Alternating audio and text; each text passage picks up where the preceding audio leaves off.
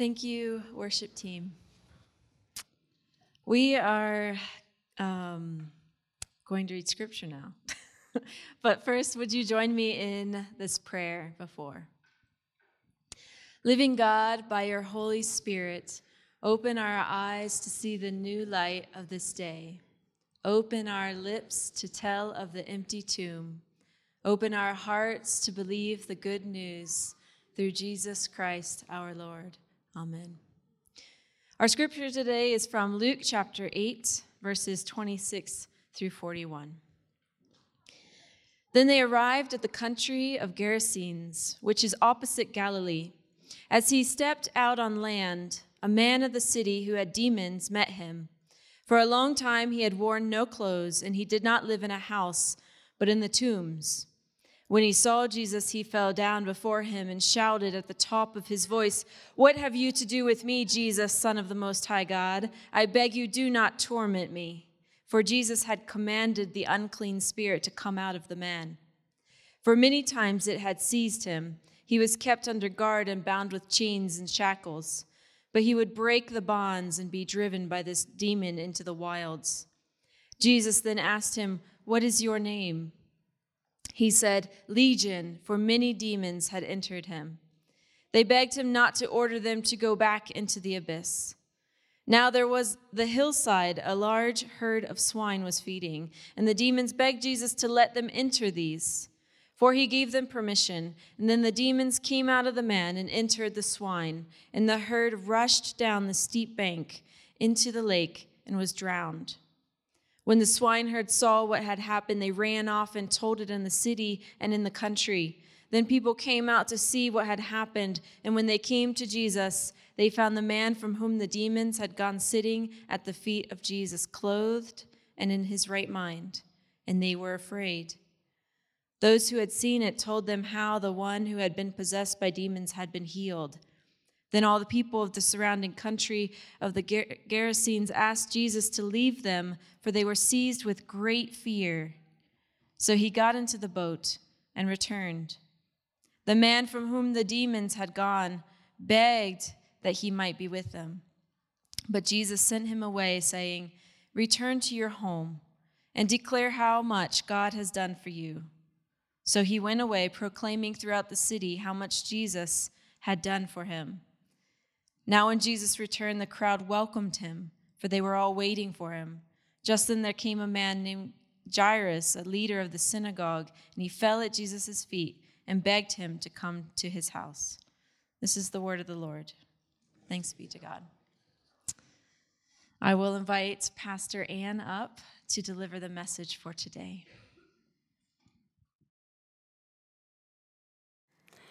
Before we go into the word, let us bow our heads in prayer. Almighty God, you are a gracious Father, clothed in majesty. You are mighty, yet you save us with mercy.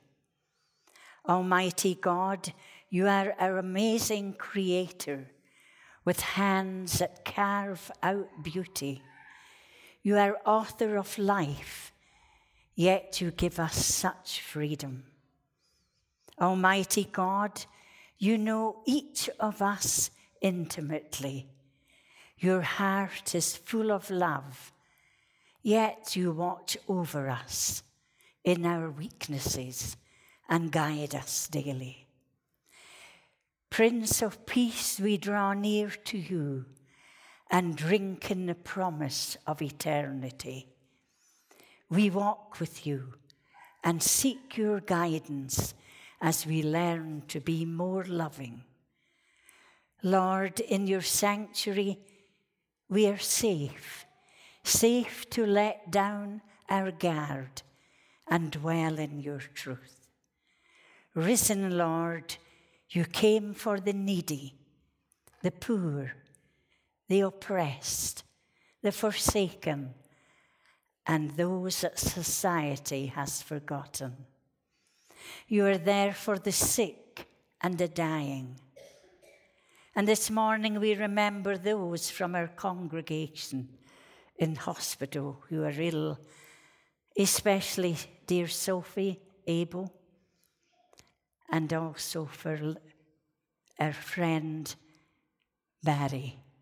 We pray, Lord, that you will draw near to their bedside at this very moment. You are there for the sick. We remember those from our congregation in hospital. You are ill. Be with the people in the countries, Lord, that are at war. We pray that all fighting would cease. Lord, have mercy on your people. Risen Lord, your life renews our hearts from within. Thank you that we carry your promise of forgiveness. Risen Lord, we ask for your Spirit to work through us as we minister to the world and share your love with all.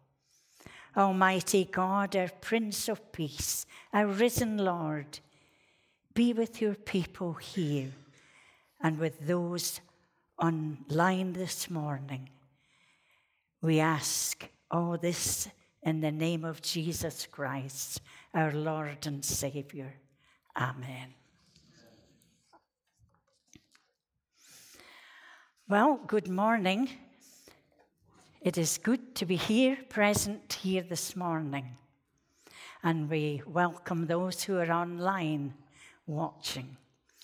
I am Anne, one of the volunteer pastors here at Skyview Community Church.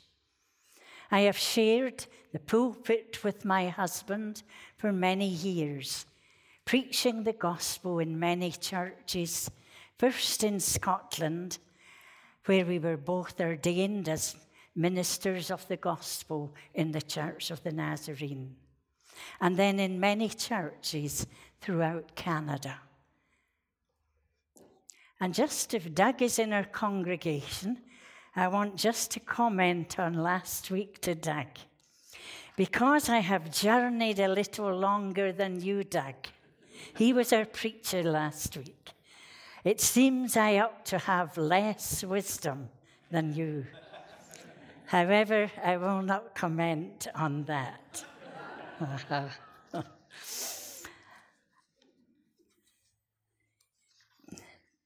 Good morning. When I read the passage of Scripture, I thought, what does it say to us today? And the more I looked at it and studied, yes, it has some similarities, although it seems that perhaps people today do not experience the kind of demon possession that's mentioned in this passage. And many facilities are available today that were not available in Christ's time on earth. However, as one writer says, I believe it was Spurgeon, Satan is continually exercising a frightening power over many hearts and minds. He still urges many in whose heart he reigns into self-dishonoring and self-destroying habits of life. Yes, evil still rules many with a rod of iron and plunges them into the lowest depths of wickedness. We only need to listen to the news and we can hear what is going on. That is Satan. He renders them as useless to society, as if they were dead and not alive. I agree, yes, Satan tries to claim the hearts and minds of men and women today. But the good news, as we will see, is that Jesus Christ is victorious over sin and all kinds of evil spirits. Not only then, but today, if people will ask him and seek him.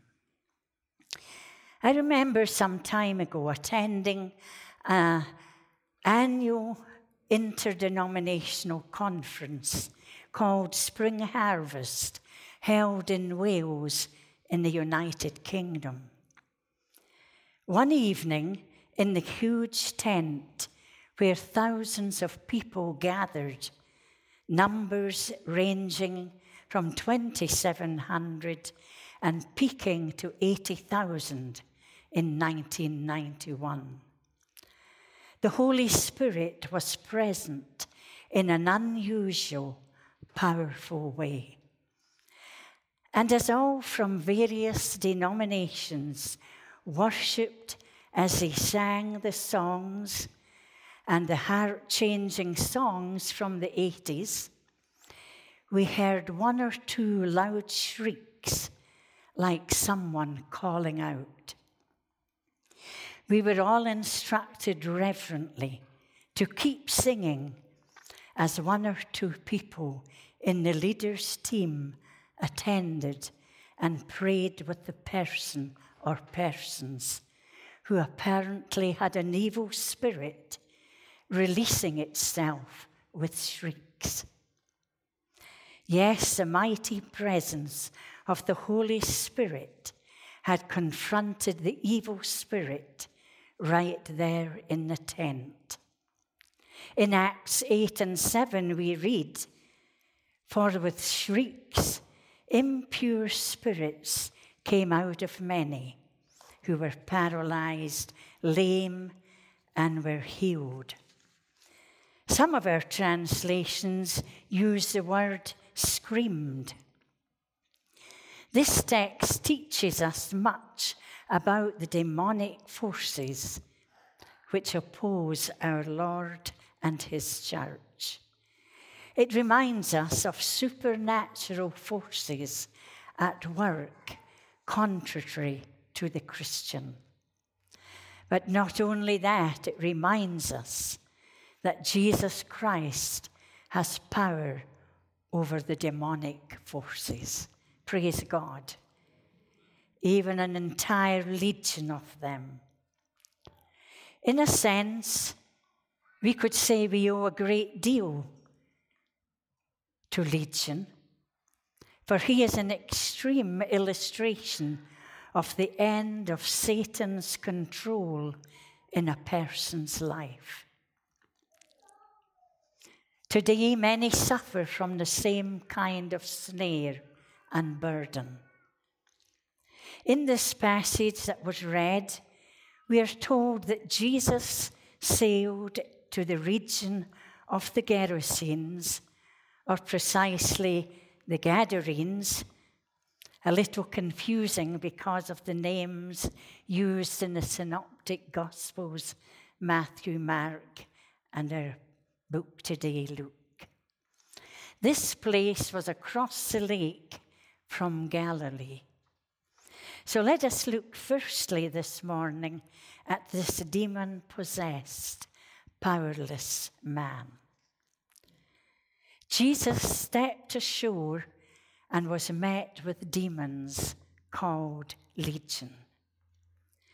The state of the man reveals that demons can cause self-destructive behavior in the victim, the feeling of being trapped, and can separate the victim from family.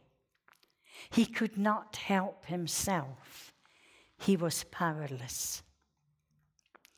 If we define demons as those forces which have captured people and prevented them from becoming what God intends them to be, perhaps we are surrounded by, yes, perhaps some possessed by, as many demons as those whom Jesus encountered.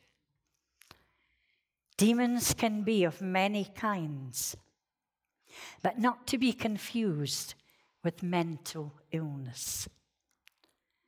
Addictions like alcohol, drugs, obsessions, destructive habits, pornography, and so on, is the devil's way of hooking and imposing his presence in the minds and lives of many people today.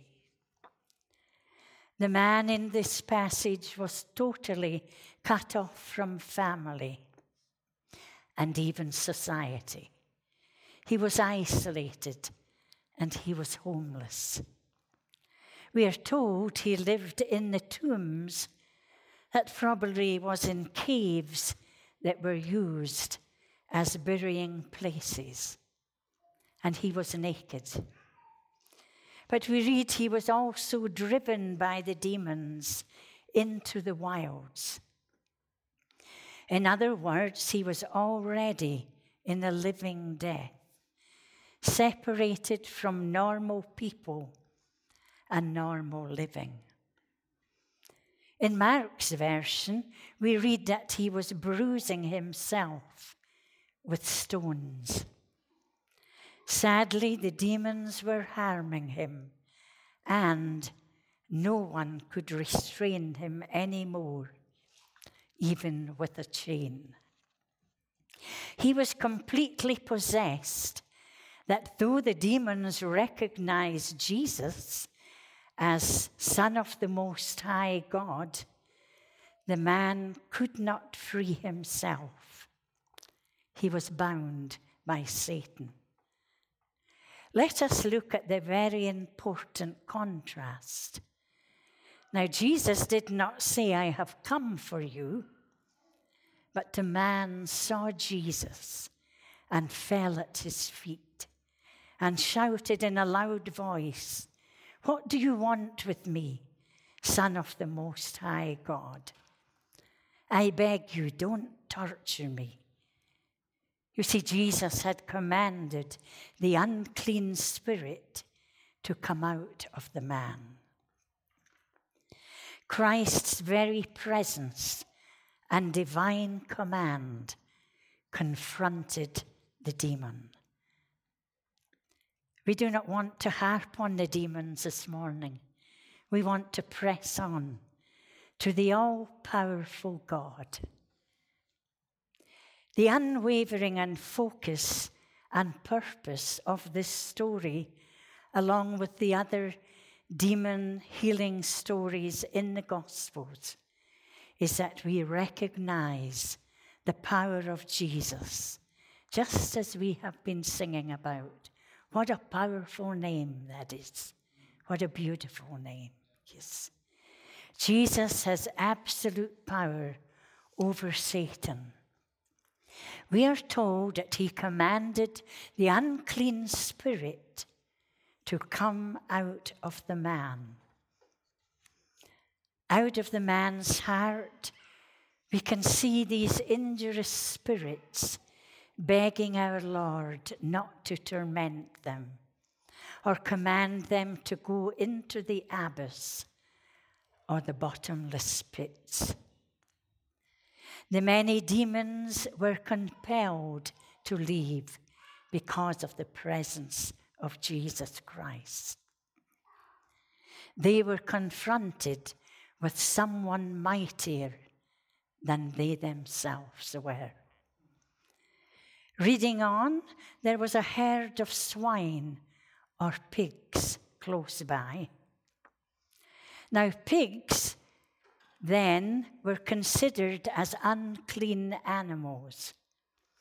And it is very fitting that these ruinous demons would be permitted by Jesus and consigned to these unclean animals.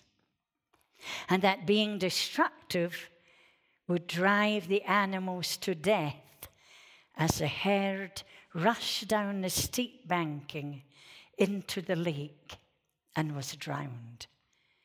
Dead, just as the man, I suppose, had been dead in the world around him before his healing.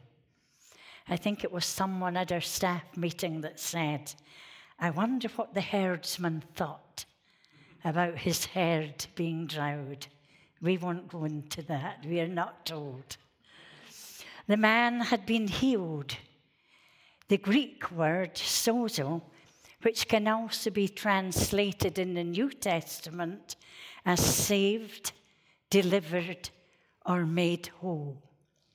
He is not only delivered from the demon and not only cured of the terrible burden, but had been altogether healed and saved. Verse 39 in this passage is shorter, but an equally urgent commission, given not only to the healed man in the story, but also to us. Return to your home and declare how much God has done for you. This man has not only become a follower of Jesus, but a proclaimer as well. This man proclaiming his healing throughout the city is a foretaste of the mission of the 70 at the beginning of the next chapter. Yes, beloved friends, Jesus meets people at their greatest need and when they are at their lowest ebb. Our Lord Jesus Christ's dominion over the devil should be a cheering thought to all true Christians. Without it, indeed, we might well despair of salvation.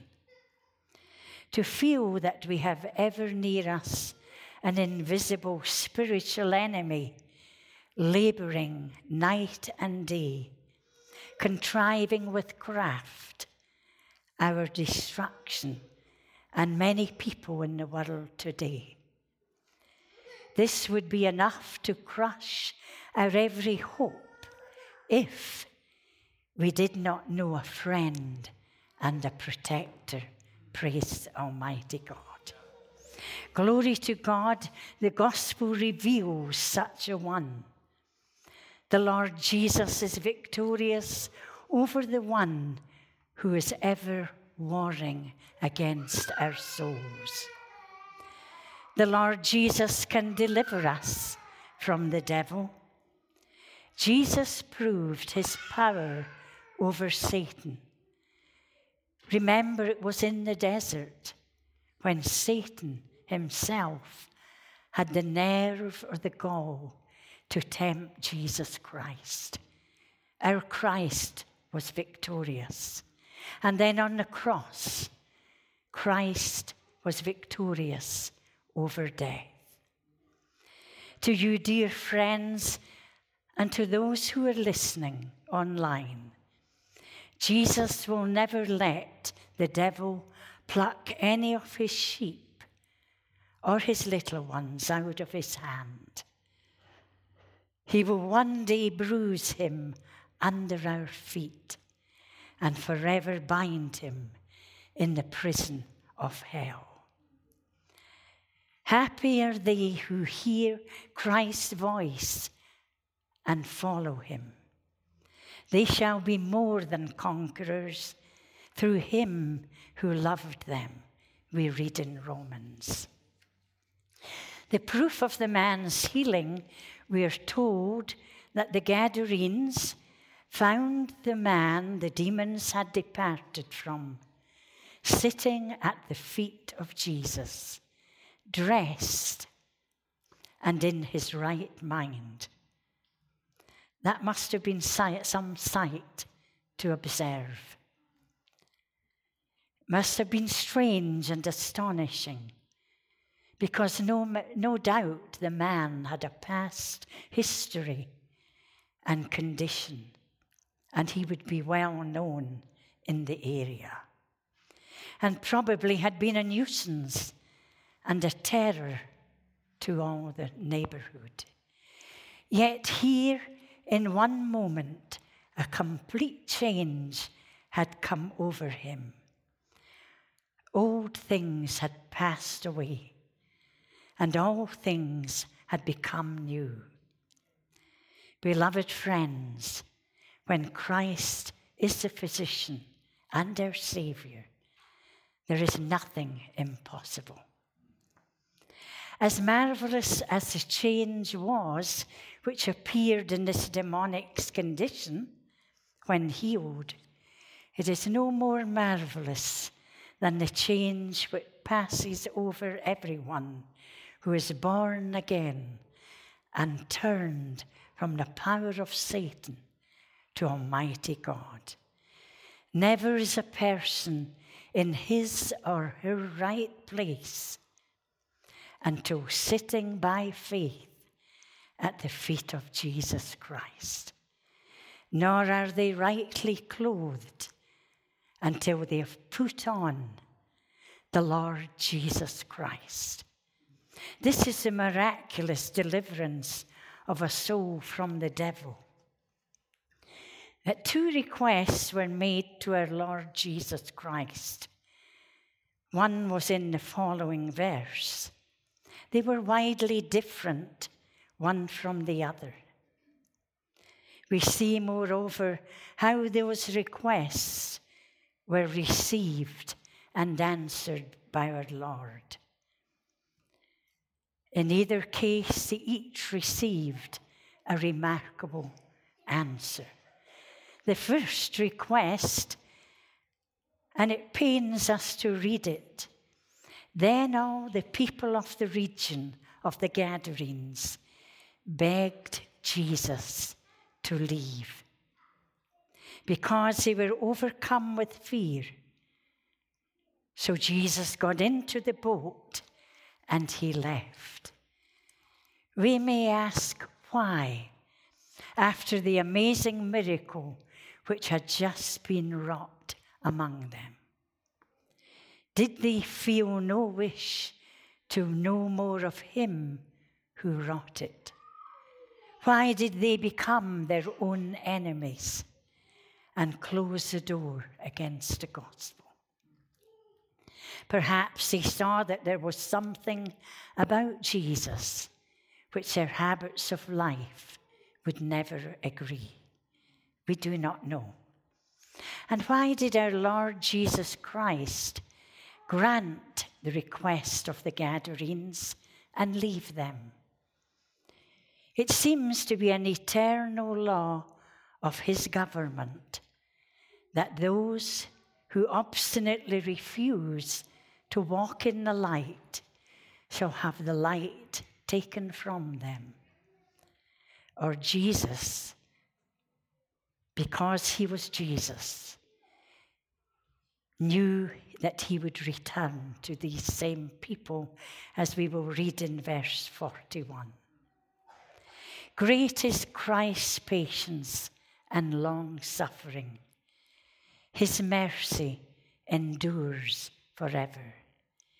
He has nowhere promised to persist his forcing it upon them. People who have the gospel and yet refuse to obey it must not be surprised if the gospel is removed from them.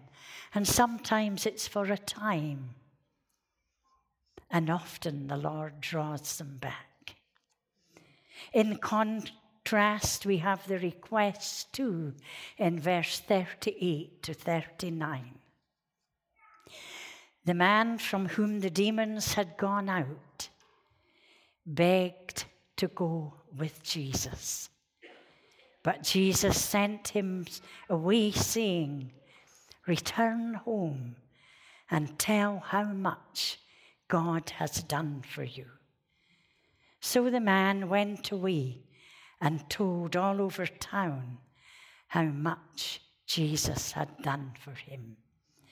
In many ways, we can relate to this man. If we were walking with Jesus in the flesh, would we want to leave him, even if he had saved us? I doubt it. I know I wouldn't. But we have duties. The man begged our Lord to let him go with Jesus, who was with him in the flesh. And the Lord did not grant his request. And the man felt deeply grateful, no doubt, for the amazing mercy which he had just received in being cured, and only wanted to be with Jesus Christ, the healer. This was not the plan for the man. You see, Jesus, he knows the plan for each one of us, and it may be a different one for each person.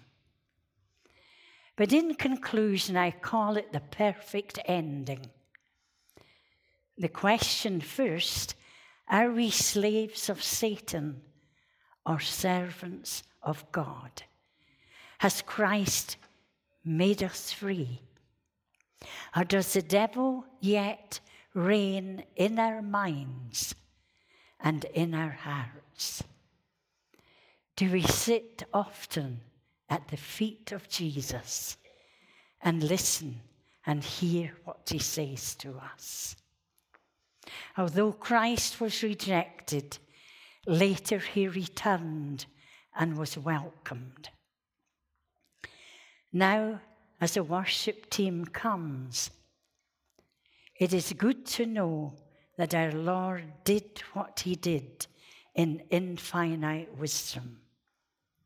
He did it for the benefit of the man's own soul, knowing that the gatherings, and I really love this bit, were being left with one standing testimony of the truth of his own divine mission. Let us be cautious, dear friends, of choosing for ourselves where we should live if the pillar of cloud and fire is not moving before us. Let our daily prayer be, give me what you will, place me where you will, only let me be your disciple and abide in you. This morning, we have heard about the man who not only became a follower of Jesus, but a proclaimer as well.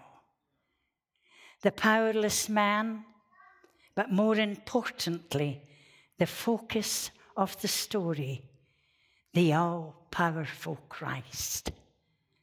And now the perfect ending, because our mission is the same as the healed, powerless man. God has given each of us something to do. Go tell others what Christ has done for you. I love the words of Graham Kendrick's song. One shall tell another, and he shall tell his friend. Husbands, wives, and children shall come following on. From house to house in families shall more be gathered in, and lights will shine in every street, so warm and welcoming. The chorus, come on in and taste the new wine, the wine of the kingdom of God. Here is healing and forgiveness, the wine of the kingdom of God. May it thrill you as much as it thrills me. The Lord bless you. Amen.